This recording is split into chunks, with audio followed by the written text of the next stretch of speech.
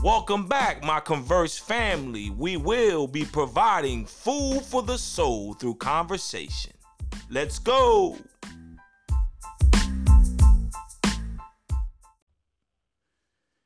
You are tuned in to Let's Converse podcast, where we try to offer inspiration through conversation. I have my good brother of wisdom joining me today, T. Wiggins, aka Terrence Wiggins. This man and I have worked with each other for the last 2 years, while conversing in some true brotherly conversations that has challenged our growth as men. It's my honor to welcome to Let's Converse podcast, Mr. Terrence Wiggins. What's going on, brother? Hey, good brother. How are you, man? I'm doing wonderful. I'm so happy to be a part of this podcast, man. I truly appreciate it. I've been excited ever since the invite. Mm-hmm. Yeah, this is something that we do. Like I said, man, in our occupation, man, this is something that we do, and if we can on a daily basis, man, just have some conversations that are challenging to us and that are kind of helpful to us as men, man, as fathers, as husbands, man, and just try to be better for each other. Absolutely. Yeah. So we how the family doing, man?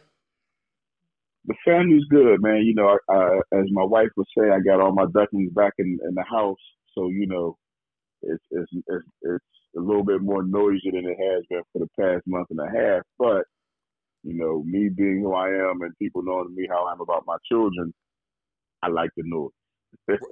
That's right. If there's noise, everybody's safe. That's right. I like that. Absolutely. Yeah, I like Absolutely. that. So all the kids going back to school in your area, or how is that dynamic going about? My oldest will go back, I believe, next week, next Saturday. She'll be going back down to Delaware to go to Delaware State. Mm-hmm. The other two will be home. They'll be home doing virtual learning.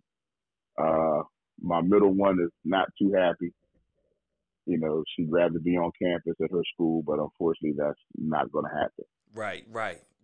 Wow. Yeah. Well, I think that's across the board. I think most people going to be home, man, doing virtual learning for the time being for the first couple months or so. And we'll see how we can adjust and adapt to that as well. I think for our young children, it's an opportunity for them to learn how to adapt and learn how to be creative during these times, and then to help them going forward as they become productive and efficient adults in their future, man. I agree, man.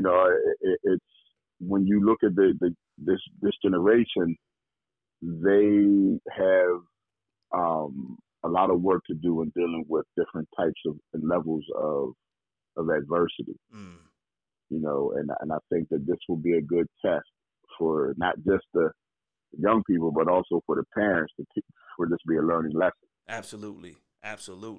And that transitions us into today's topic. And today's topic is community through my eyes, which of course it will be through your eyes.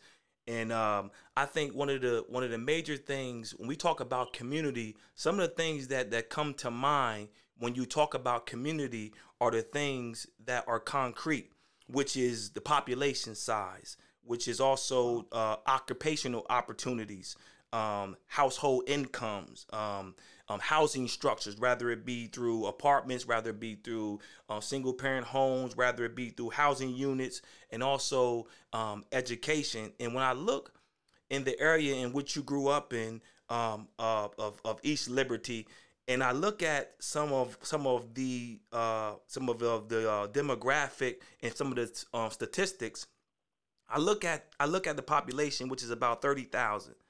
And I look at occupation. I look at white collar working and blue collar working. So around almost about 14,000 people work in white collar, and only about 1,500 people work in blue collar. And in Pittsburgh, you look at Pittsburgh, it was a blue collar city. It was a blue collar city with a lot of your industrial, and now it flipped.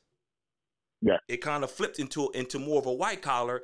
And I said, well, I wonder why that is. And I go down and I see the the employment opportunities, and I see the wages, and I see your most affluent individuals are those between 25 and 44.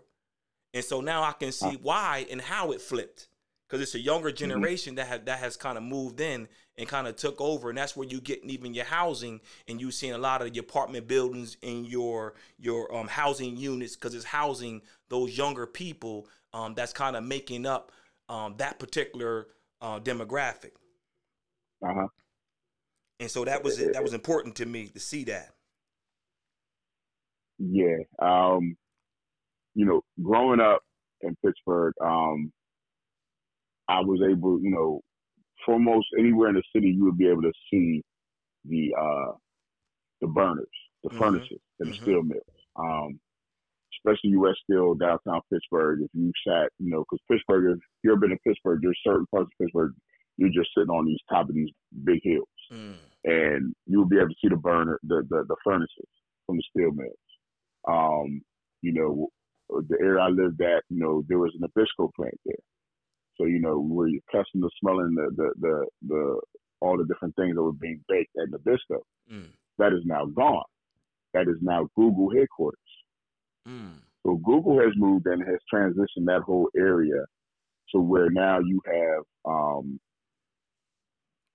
have different townhouses. You have a lot of different things that have now changed, and and you have to transition from the steel mills because like I said, when I was growing up, you worked in the steel mill, man, you was making good money, and people were living well. And then when the steel mills started to close, those people, began to move out. Mm-hmm.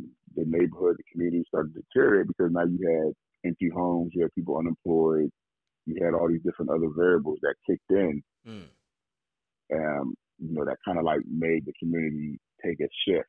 And and during that transition, there was some, Pittsburgh is a viable city for a lot of different things. And technology is one of them, because you have probably one of the better uh, universities as far as engineering and technology, which is Carnegie Mellon. Mm-hmm. So you have University of Pittsburgh. You have probably about, I would say, three universities within walking distance of each other. Wow. Wow. So you have the ability. So I mean, it was expected. That's the best way I can put it. So some of the things that did not surprise me when they begin to change. Wow. And that go to show too. If you look at the educational standings, and you look at educationally, those that had some high school was about 26% of the population. Some high school, Hmm. and then you Yeah. have those, either you had some high school, or you were a college graduate.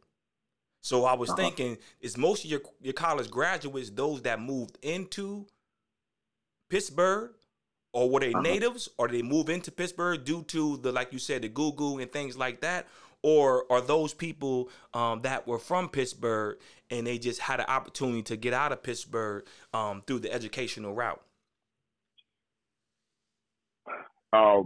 That's pretty. It's a complicated answer because now you're going to have to look at the variable of culture. Right. So if you look at the African American community, a lot of the blacks who are college educated did not stay. Mm. So you have, I mean, but then you have an influx of those African Americans that did come to school in Pittsburgh and Mm-hmm. stayed. But if you look at it from the other end, a lot of those who are not African American, they tend to stay. Okay. Um, I'm one of those people that was college educated that did not stay. Mm-hmm. But it's how's the best way to say it? It is a city where it is conducive for certain um, cultures. Mm-hmm. And that's just the reality. Perfect Right. example, the neighborhood I grew up in prior to, I would say, probably in the 60s, the 70s is when more African Americans started moving into my neighborhood. But before that, it was more of an Italian neighborhood. Right. Right. So then it transitioned. So from, the 60s all up into maybe, man, the 2000s, Wow. the transition changed to now you have less African Americans living in that community and more people of non-color moving in. Because like I said, Google has moved into Pittsburgh. Right. So my neighborhood is close to where they need to be. Okay. So the dynamics of tearing down a school to make the headquarters to living and shopping. Mm. Um, a lot of the Pittsburgh, and it's funny because if you're able to ride through and you ride through and see the stadium for the Steelers and the Pirates, Mm-hmm. people say, oh, it's downtown. No, it's really not. It's on the north side of Pittsburgh, which is really nothing but more than warehouses and steel mills. So they have the transition now is that you now have two sports team stadiums next to each other. You have a casino. You have all these different things that change the landscape of the Wow. city. I have a lot of friends, a lot of relatives. They're still there.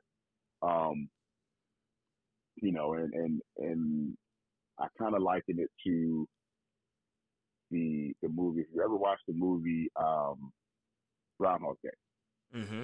where the guy gets up, does the same routine, goes to bed, the alarm goes off, he wakes back up, he goes back to the same thing. Right. To me, it's almost the same cycle. Only because though, like you spoke about those who have some high school education, and it's not a knock, but it's more of a thing of understanding that there has to be some form of growth. Some Absolutely. people tend to hang on to certain things, and there's nothing wrong with hanging on to certain traditions. But at the same time, you have to have a level of growth. And sometimes that growth doesn't occur because you don't see outside the box. Right. And that brings me to a point based on that experience, based on the things that you just mentioned. How would you define the word community based on your experience growing up? Community. Mm-hmm. I would go back to, I would say, the early 80s. Community was, for me, the ability to come outside your home, not and feel safe. To have neighbors who spoke, Mm-hmm. for neighbors who looked out for each other. Having the ability to have a playground to go to and feel safe, having a rec center, all these different things to me was community because when you have that kind of community, even if you're poor, you don't know you're poor. Right. Right. Because people looked out for each other. Um, you know, just even those who were more of the criminal element, there was a certain level in which they would not go above or beyond. Okay. Mm-hmm. So you know anybody that lives in an urban area where that you have back in my day, you had people who were maybe some shady characters, but they would always say, "Hey, yo, young buck, they head down the street. You don't need to be here right there." Right. To me, that's community because no matter what, there was a level of respect that everyone had for each other. Mm-hmm. And as the years have gone on, we no longer have that. So to me, I think that is a demise. That is what kind of tears down and destroys the community, how I see it. Mm-hmm. Because like I said, it wasn't hard for me to go outside, and just feel comfortable, feel safe, feel a certain level of love from the neighbors, and just, playing outside, on the street and not having to really worry about a whole lot. Now you can't even, you're afraid to let your kids outside sometimes because you don't know what's happening, what's going on.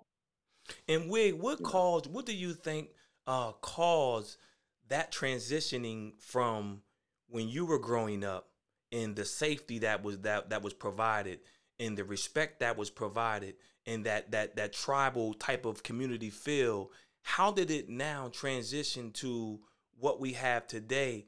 And talk about the difference between then and now, and how do you think we have gotten from your generation to the generation that we experience in today, in your present, in your community that you grew up in? I mean, I hate to say it, the steel mill's closing. Mm. So now you speak of those who have some high school education. Right. So so those people were the ones that work in the steel mill, who were making, as they would say, good money, very good money. So so now you have those who have now lost those jobs. So you have unemployment. So now you have people that can't afford to pay their bills. So now they can't afford to buy their kids the things that they were buying them before. Mm. So then what happens? So now you lead to what the streets has to offer. Mm. So now you have people who may have wanted to be, who were selling drugs, who you knew it, but they kind of like tried to hide it. Now it was just open. It was open game. Mm. And then you throw into in my city, in my community, you throw into the gang. Mm. So the gangs hit Pittsburgh pretty hard. It went from, I remember when I graduated from high school and I went away to school, I come back for the end of the semester, and there's these small little pods of gangs. I come back in May, full blown gang wars. So now you throw all these different things in there, because now everybody, no one cares anymore. Right. No one cares, because now it's about getting, if they say, getting money. And unfortunately, a lot of times in my, especially in the Black community, the best way they think they can get money is to sell drugs or to steal. Right. Rob somebody. And so now you're starting to put people in and out of jail. Now you got people who are now more willing to take someone's life. So all these different things. So now you go from a community where people are looking out for each other to the point where it could be your neighbor that's willing to break into your house. Right. It could be your neighbor that is now selling, your mother, your auntie, or your cousin drugs. And openly doing it, openly brandishing, all these different things that come into play that kind of like destroyed the community.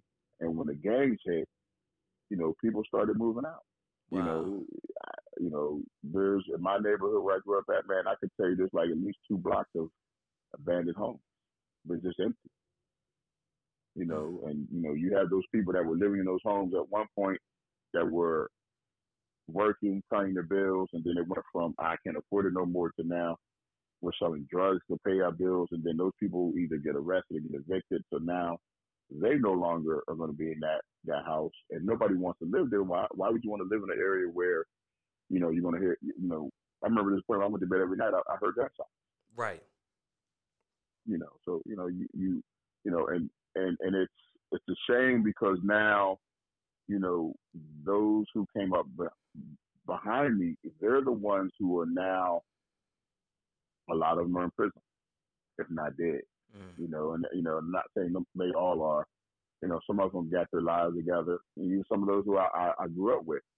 And it's a shame, because we're talking about a community that was very vested in the community, making sure that they swept their stoop, they swept their yards, their grass was cut, everybody took pride in how their homes looked. They didn't worry about, leaving trash out or anything like that. Now, it's transitioned to getting better, but there was that period of time where people just did not care. They left trash, they were, it was chaos. Right. Straight chaos. So do you think, where I'm sorry, Wade, go ahead. Oh, no, go ahead. I got a question to piggyback on what you're saying. And you said once the steel mill shut down, which, as I'm hearing you speak, the the steel mill was the actual community within itself. And once they shut down that community, it in turn began to shut down their living community. And what happened, and what I'm seeing what happened was, either you were motivated to continue education and get out of that community, or you were stuck in that community. Once that steel mill shut down, there was no transitional plan that how you going to make a living outside of that. But when you had no education, how are you going to make a living outside of that? And then those people that did leave that general community, it seems like they didn't want to come back to reinvest into that community. And you say that's due to what? As far as living, they didn't want to go back and live in that community. Well, I mean, and I'll admit that some people have gone back, and there were quite a few that have gone back, and they're doing their best to help rebuild that community. Mm-hmm. But a lot of it is for me, and I'll speak more for myself, when you have a community where it becomes chaotic, and then you go somewhere, and then you see something different, and you see less chaos, and then your mind starts to change. So then you say, okay, I like this environment better than the environment in which I came from. Right. It's not a knock against anyone, but sometimes, plus, some people just feel like it's just safer because not everyone can go back into a community and think that it's going to go back to where it was. Right. Because it's not. Right. For me, there were other things that occurred that kind of like shaped and motivated me to say I can't be here anymore. Mm-hmm. Me being here is not going to help my situation. Mm-hmm. I was able to go away to school, get a degree, and it just wasn't conducive to my well-being or to my sanity because, like I spoke of the chaos became my normal. Wow. So for me, to be honest, I enjoyed the chaotic atmosphere because that was what I was used to and accustomed to. But once I was able to go away to school and see that there's other places, meet different people, see different perspectives, so now I'm like, oh man, that's kind of like, what's wrong with me? Why would I think that's normal? That's not normal. Right. But see, you had two ends of the spectrum that I don't envy, but I'm kind of like, wow, man, that's an amazing. It shows a lot of character within yourself because out of high school, you went to a whole different community in a whole different environment. You know what? It's so crazy where you went. I forgot about Montana on the map. You know what I'm saying? Oh no. Was it Montana? It was Vermont. Okay, Vermont. I'm sorry, Vermont. Yeah, even Vermont. Yeah. But you know what I'm saying? Like that's a whole different environment and where you come from as far as Pittsburgh. And how did you adapt to that new environment coming from your old environment? Well, first let me say that my high school was all black. Mm-hmm. So then I go to school at Montpelier in Northfield, Vermont, right? I never forget the year before I went there was an ebony cover of a black guy, and it said Vermont. I don't remember the actual title, but it talked about Vermont being the whitest state in the union.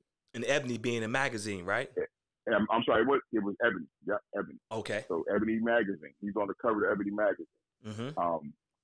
The funny thing is that man on that cover of that magazine was the security guard at my school. Wow. Who actually is a Pittsburgh native, which is even more interesting. So I got to meet him and talk to him while I was there. It was a culture shock, but it was not as bad as most would think, only because of how my mother raised me. And that was just to, see people for who they are and not because of their skin color. Mm-hmm. But the transition was hard. It was difficult because there were things that I just could not tolerate. I could not tolerate ignorance, regardless of who it was from.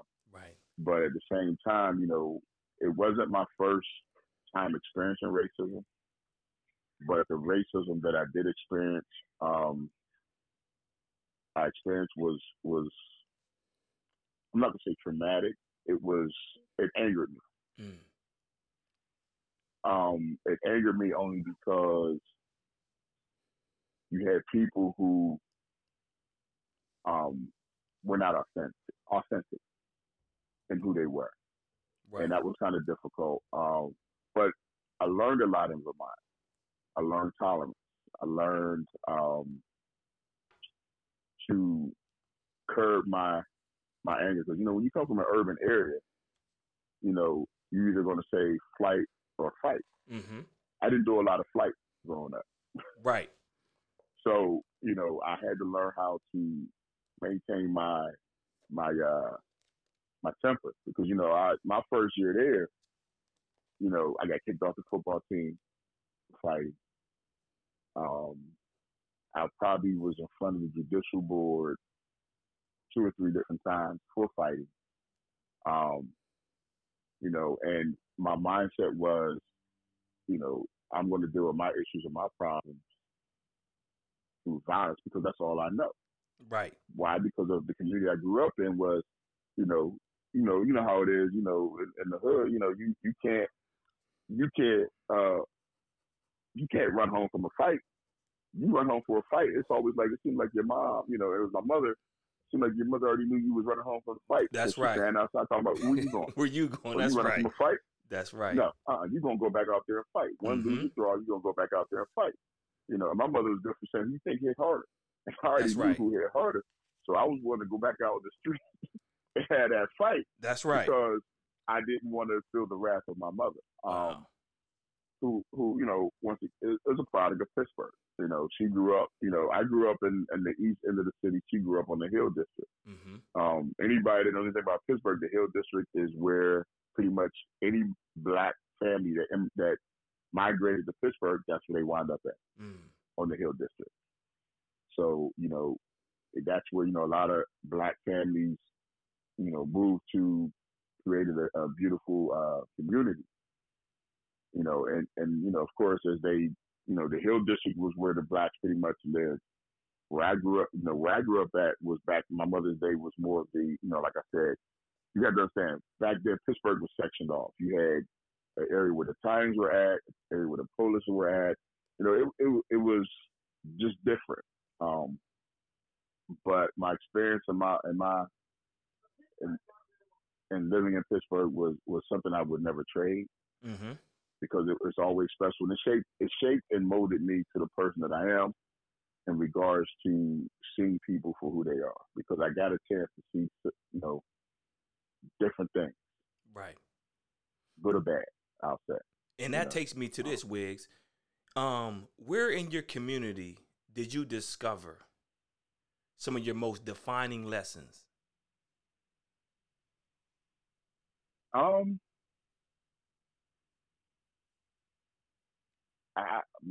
can go on a long list of them, but I will give you, I'm more of a person who can give you stories as opposed to things of that nature. So for me, some defining lessons,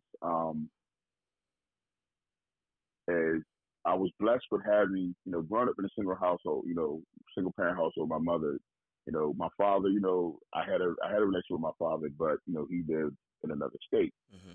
So for me, it was the older men that were around me that kind of like helped me with some, with lessons. There was a gentleman by the name of Hank who constantly had a conversation with me. He never said, even the stuff that I would do, he would say, he wouldn't point a finger and say, "Oh, that's a bad thing to do. You're a bad person." He would have a conversation with me, and we would talk for hours, even though we're supposed to be working, And then my man Sam that lived, he had a store across the street from me, and he would just, his things was more of like, hey, listen, you got one or two choices on how you want this to work out for you. You can either run with them and be where they're gonna wind up at, or you gonna be the person that your mother's raising you to be. Um, and for a minute, I didn't listen. Mm-hmm. So a couple times, I was sitting in the back of a police car, Mm. and the last incident, well, there was two incidents. One where, like I said, once again, I grew up with the mindset that fight or flight. I rarely had flight. It was always fight. Mm-hmm. Get in the car with my friends, so we're gonna go fight some people. I get out the car to fight. I look up, some of my friends are got start shooting. What was I to do? I get back in the car. We try to get away from the police. We stop. I'm arrested. I'm detained. Mm. Luckily that situation got taken care of through the court system. Nothing, nothing damaging. Believe it or not, that was the summer I had graduated from high school. So in actuality, I'm on my way to college to play football. Mm. That situation taken care of. Then I come back a couple years later. I'm hanging out with my friends. Somewhere out. One of my friends commits a crime. I'm not with him, but later on I'm with him. We all get detained. And it sat there for a minute. And this is where I go back to saying where after a while you get to see things differently and your mindset changes. And I'm saying to myself, why am I here sitting in this being questioned by the police over something that I had nothing to do with? And it, and the one police officer said, "You're not like them." I said, "No, I'm not." And I said, I go to college, unfortunately they don't. But my mindset is different. I think differently than they do now. So a lot of things that I liked about the chaos, I started to begin to dislike. Mm. So I said, you know what? This is my last time. So after that, before I even graduated from college, I wound up getting a job, got an apartment. I never came back. Wow. That was 1993. So from 1993 to this point, I've never lived in Pittsburgh. Wow. And I had to do it for my own sanity and because I didn't want to be a victim of the streets when I wasn't really in the streets. Right. So those are two things that really helped me to see that although I love my community wasn't going to support how I thought and want to live my life because I needed to truly separate from it because if not, I would fall victim. And I've seen so many people fall victim. Absolutely. And so would you say that one of your biggest influences were some of the elders or some of the older guys that was in the community, as well as your mother? Those were the biggest influences that helps in your transition from getting out of the city in which you were raised and trying to transitioning into a place where you can kind of develop and grow for yourself. Oh, wholeheartedly. Like I said, I spoke of Hank and I spoke of my man Sam. God rest both of their souls. And of course, as my mother, anybody that knows me knows that my mother was not the one to be played with. Mm-hmm. If she jumped on me and my friends was there, she jumped on my friends too. And this is the level of respect that my friends had for my mother, and they're not bad people. Of course, they chose some things about the street that I didn't. Perfect example, I had a friend of mine who dude came down the street that owed him some money. Mm-hmm. My friend pulls him out the car. I'm standing in my yard. I'm watching this. So actually, I'm outside my yard. I'm watching this.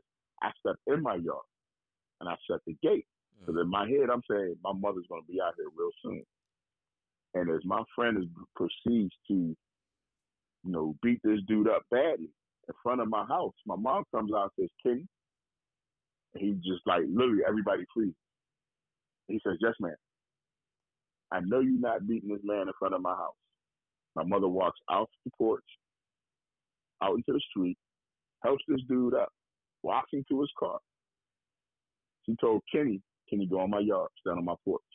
He moves. Then she looks at everybody and said, "All of you in my yard on the porch."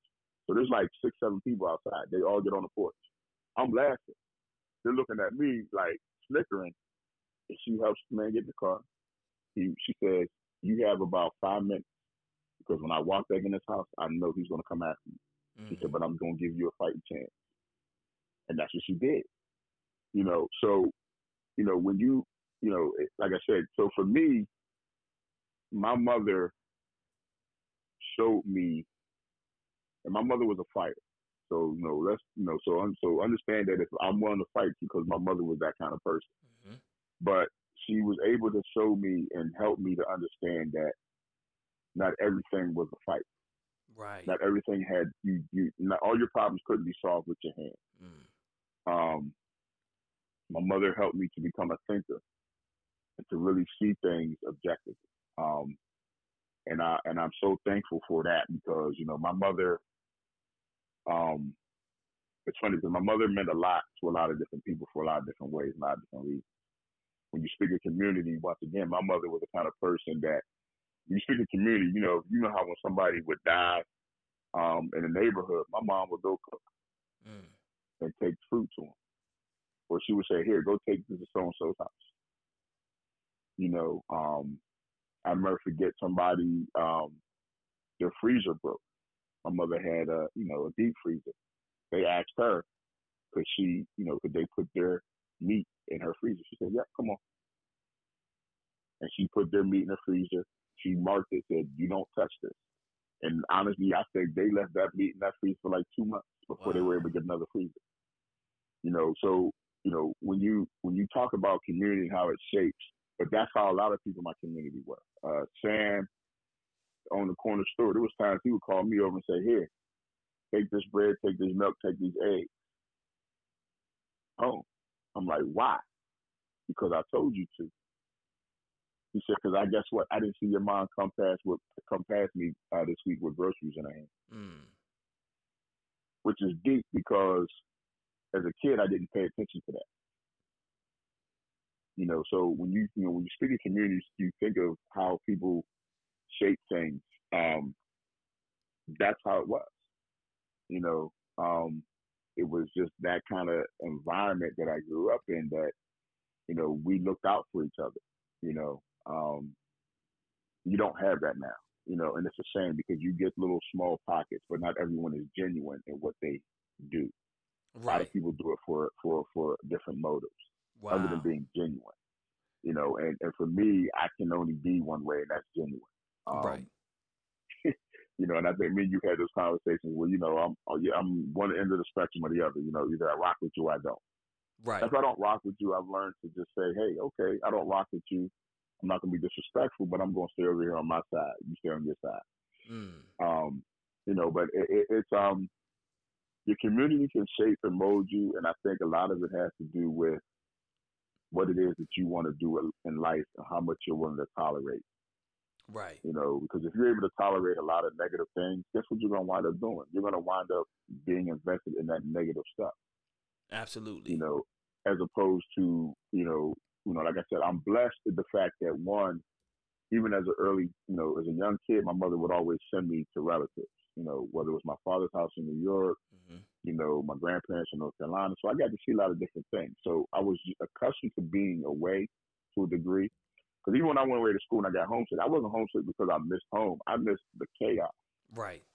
That's what I missed. I didn't miss home. I missed the chaos. Mm. So and it's like I said, you when you look at your community, man, it can have a negative or positive effect on you.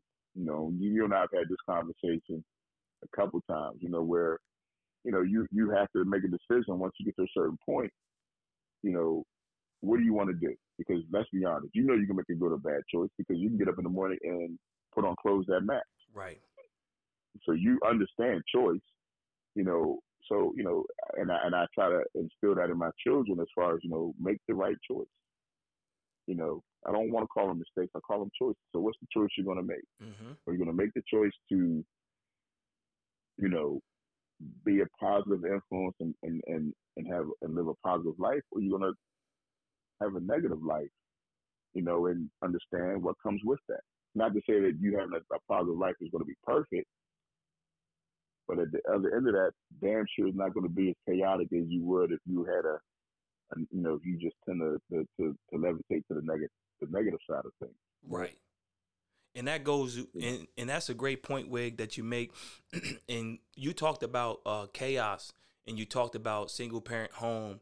You talked about all of the dynamics that occurred in your community, and you also said that it became normal, and that's for a lot of us. A lot of this stuff become normal. So what's traumatic to one person may be normal to me. So how do we, man? How do we see that now as adults? All those things that we went through, how did that affect us emotionally and mentally, even spiritually? How did those things affect us in our adult life as we look back on our youth growing up? And to answer your question, and I can go so many different directions with that answer, but I'll start off with this, and I'll go more on the spiritual end first. Um, where I lived at was on a corner, and like I said, across the street was the store. Across the street from that store was a church. If you go down to the next block, there was a church, and then the next block on the corner was another church.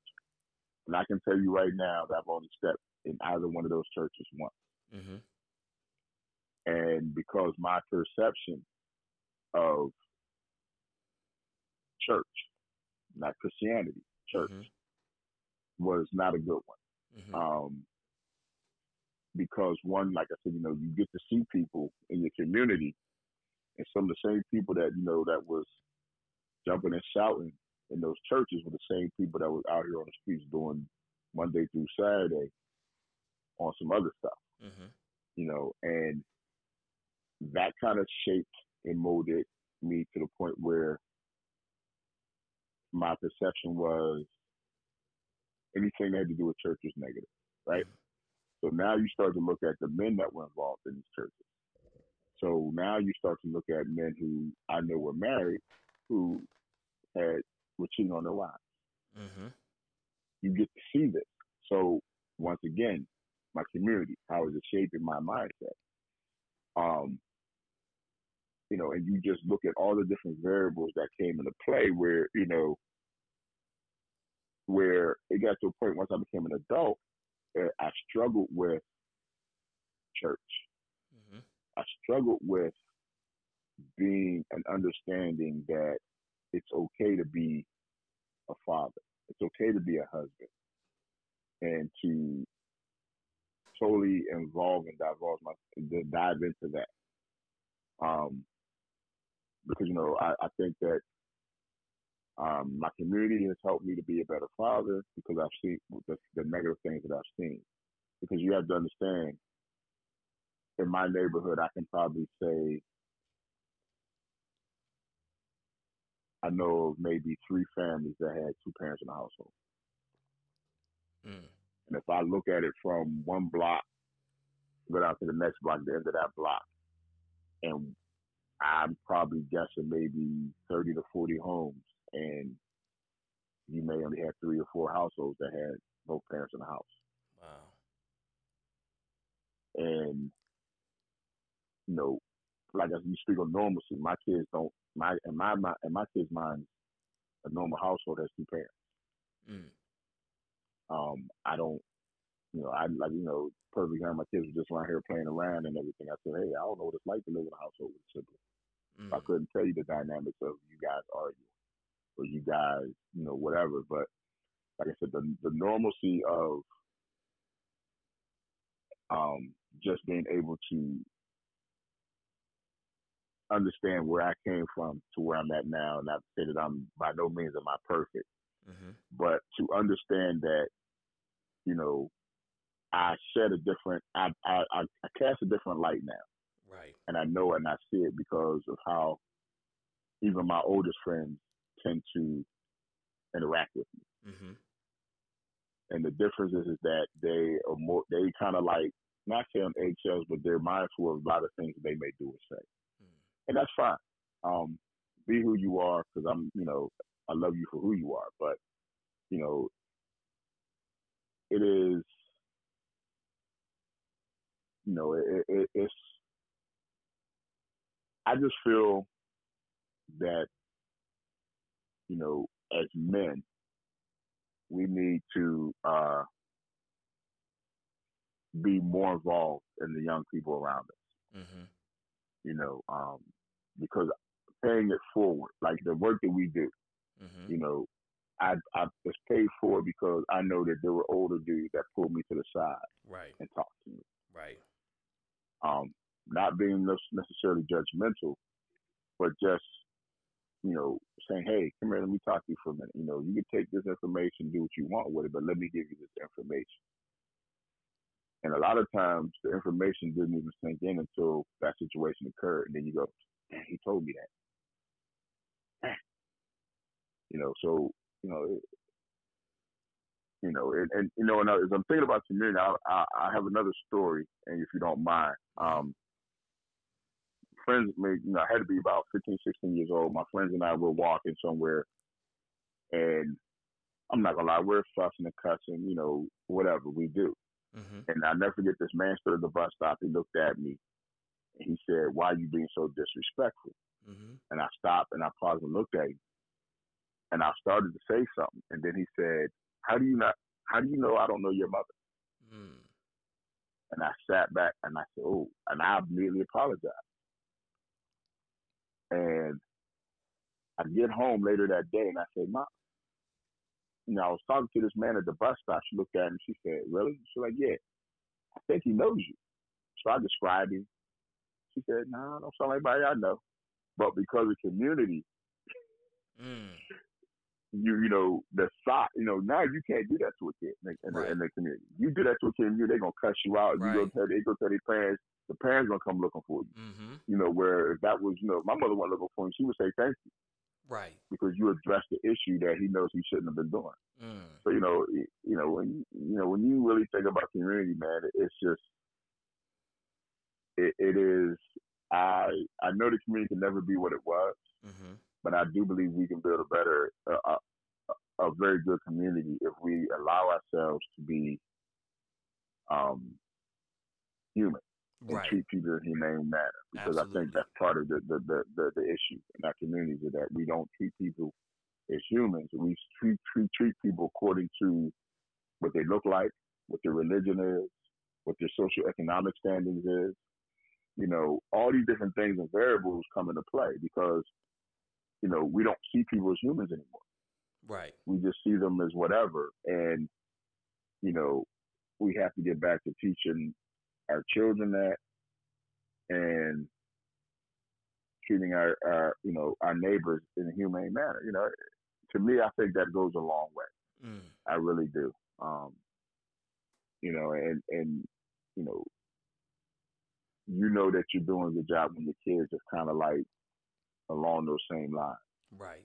Where they don't see people for anything other than being a person and treating them in a humane manner. Mm. That's what I get as far as a father and my job as a parent. Right. You know, my wife is included in that, you know, because definitely I'm not doing this on my own. Absolutely. I know me. You know. And I think, Wig, you said something that was key when you talked about your experience that you had when you talked about church. You talked about that experience, and the church is always part of the community. And I think what happens in a lot of times when you deal with a community, you start to separate things as perfect. And there's nothing there's no person that is perfect. And see what happened when you start thinking of people as perfect, then when you see them do something will we view as wrong, or you see them do something that you have been taught that is not right, and it's not culturally right, it's not humanely right, you begin to judge them. And I think what happens is we begin to judge each other and not knowing that we are all on the road of perfection, which means every day we getting better. Every day we trying to grow. Now, there's times where a lot of people may not be on the path that you on as far as progression. They may be in a stuck place. And I always believe that if somebody's in a stuck place, it's our responsibility to, not in a judgmental way, but to have conversation with them, to converse, or even be a provider to them so that they can get up and they can begin to move again. And I think if we get back to that aspect of community, and I think that's what happened to you and I. Them older guys, they gave you an opportunity to keep moving. They gave you some type of nugget that kept you motivated to move forward. And if we all have that mindset to say, you know what, I probably was once in that condition of that person, but all I Yep. needed was for somebody or for something to get me to a place where I can begin moving. I can begin moving again. You know what I'm saying? And have that type of compassion, because you talk about that compassion with your mother. Your mother was a compassionate individual that said, listen, if your freezer broke, put it in my freezer. So even if I gotta Yep. if I gotta put less in my home for my kids, at least it's a balance, because now at least you can have in the future, you can have for your children. And so Yep. I think that's so key, man, and that's why I can appreciate so much of your mentality in your character, because it's similar to mine. And I think that's why we have the conversations that we have, even on the job, and we able to talk about certain things. Man, I can appreciate you as a man, you as a father, and you also as a husband, based on our conversations. And this is not the last time that we will converse. This is the one of many that we will have conversations, because we can sit here and talk all day, because that's who we are. You know what I'm saying? But I want to save some, because I want you on shows in the future, man, that can give Yes. insight and that can give motivation, because this show is not to just have a sob story. This show is to say, you know what, we all had experiences, we all may have negative experiences, but there's a positive way out, and there's a way to Yep. overcome. And so you gave us so many great tools of overcoming through wisdom, through overcoming the chaos and getting unfamiliar with the chaos, and having the respect about family and community. And I think people need to hear that, and they need to understand that that's what makes up a great community, when you can have those pillar or those characteristics that can bring us back together to have conversations and to share the love that we have just as human beings. You know what I mean? Forget about the racial, or forget about if you my family or you're not my family. We people. So people love people. So if we get Yep. back to that love, we gonna be okay. And so, man, you have any closing remarks? My closing remarks. I'm probably gonna almost be repetitive, but as a as a human being, I go back to treating people in a humane manner. Then as I go to a black man, I have to say that we have to take ownership and responsibility to pull up, not just and I'll say it from this standpoint. I don't mean it as in a way in which it's just about men, but we have to be able to pull up the young men in our community and be able to show them and mentor them in a direction where they're not, where they showing respect to the women, showing respect to their mothers, showing respect to their wives, their girlfriends, understanding that education is the key to everything that we do in our lives, no matter how much people think it is. And I'm not just saying college education, because, we've had this conversation. College is not built for everyone. Right. But get that high school diploma. When I say get the high school diploma, get an education so that you can go out into this world and make your life better, your family's life better, whether it's through via trade, whatever it is that you do. Because at the end of the day, we have a responsibility first as a human being to leave our community in a better shape than it was when we entered it. We have a responsibility as black men to make sure that our young black men and girls are loved and they're treated fairly and with respect. Absolutely. It's so many different things, man. Me and you can go on and on and on, but Right. I am truly blessed because I know that God puts people in certain situations, put people in people's lives for a reason. And offline, I will have that conversation with you because God, as we have this conversation, God has told me something. But and I'm truly blessed and grateful for the friendship and the relationship that we have built. And I look forward to having these conversations, whether it's on a podcast or just in general. Right. And once again, like I said, I want to thank you for inviting me. Because this is something, like I said, new territory for me, man. And for me, as my wife would say, I'm only going to talk about certain things. I'm talking about God, Mm-hmm. family, and sports in that order. Mm-hmm. And you and I got a chance just now to talk about God briefly, and we got to talk about family, Mm-hmm. community. So, I appreciate it, and thank you. You have no idea how much I'm about to run up. I'm stopping myself from jumping up and down right now. It's what it is. So I once again, like I said, I want to say thank you. And and with that being said, we want to thank all of our listeners for tuning in today. Once again, all we try to bring is love and peace and inspiration. Until next time, peace out.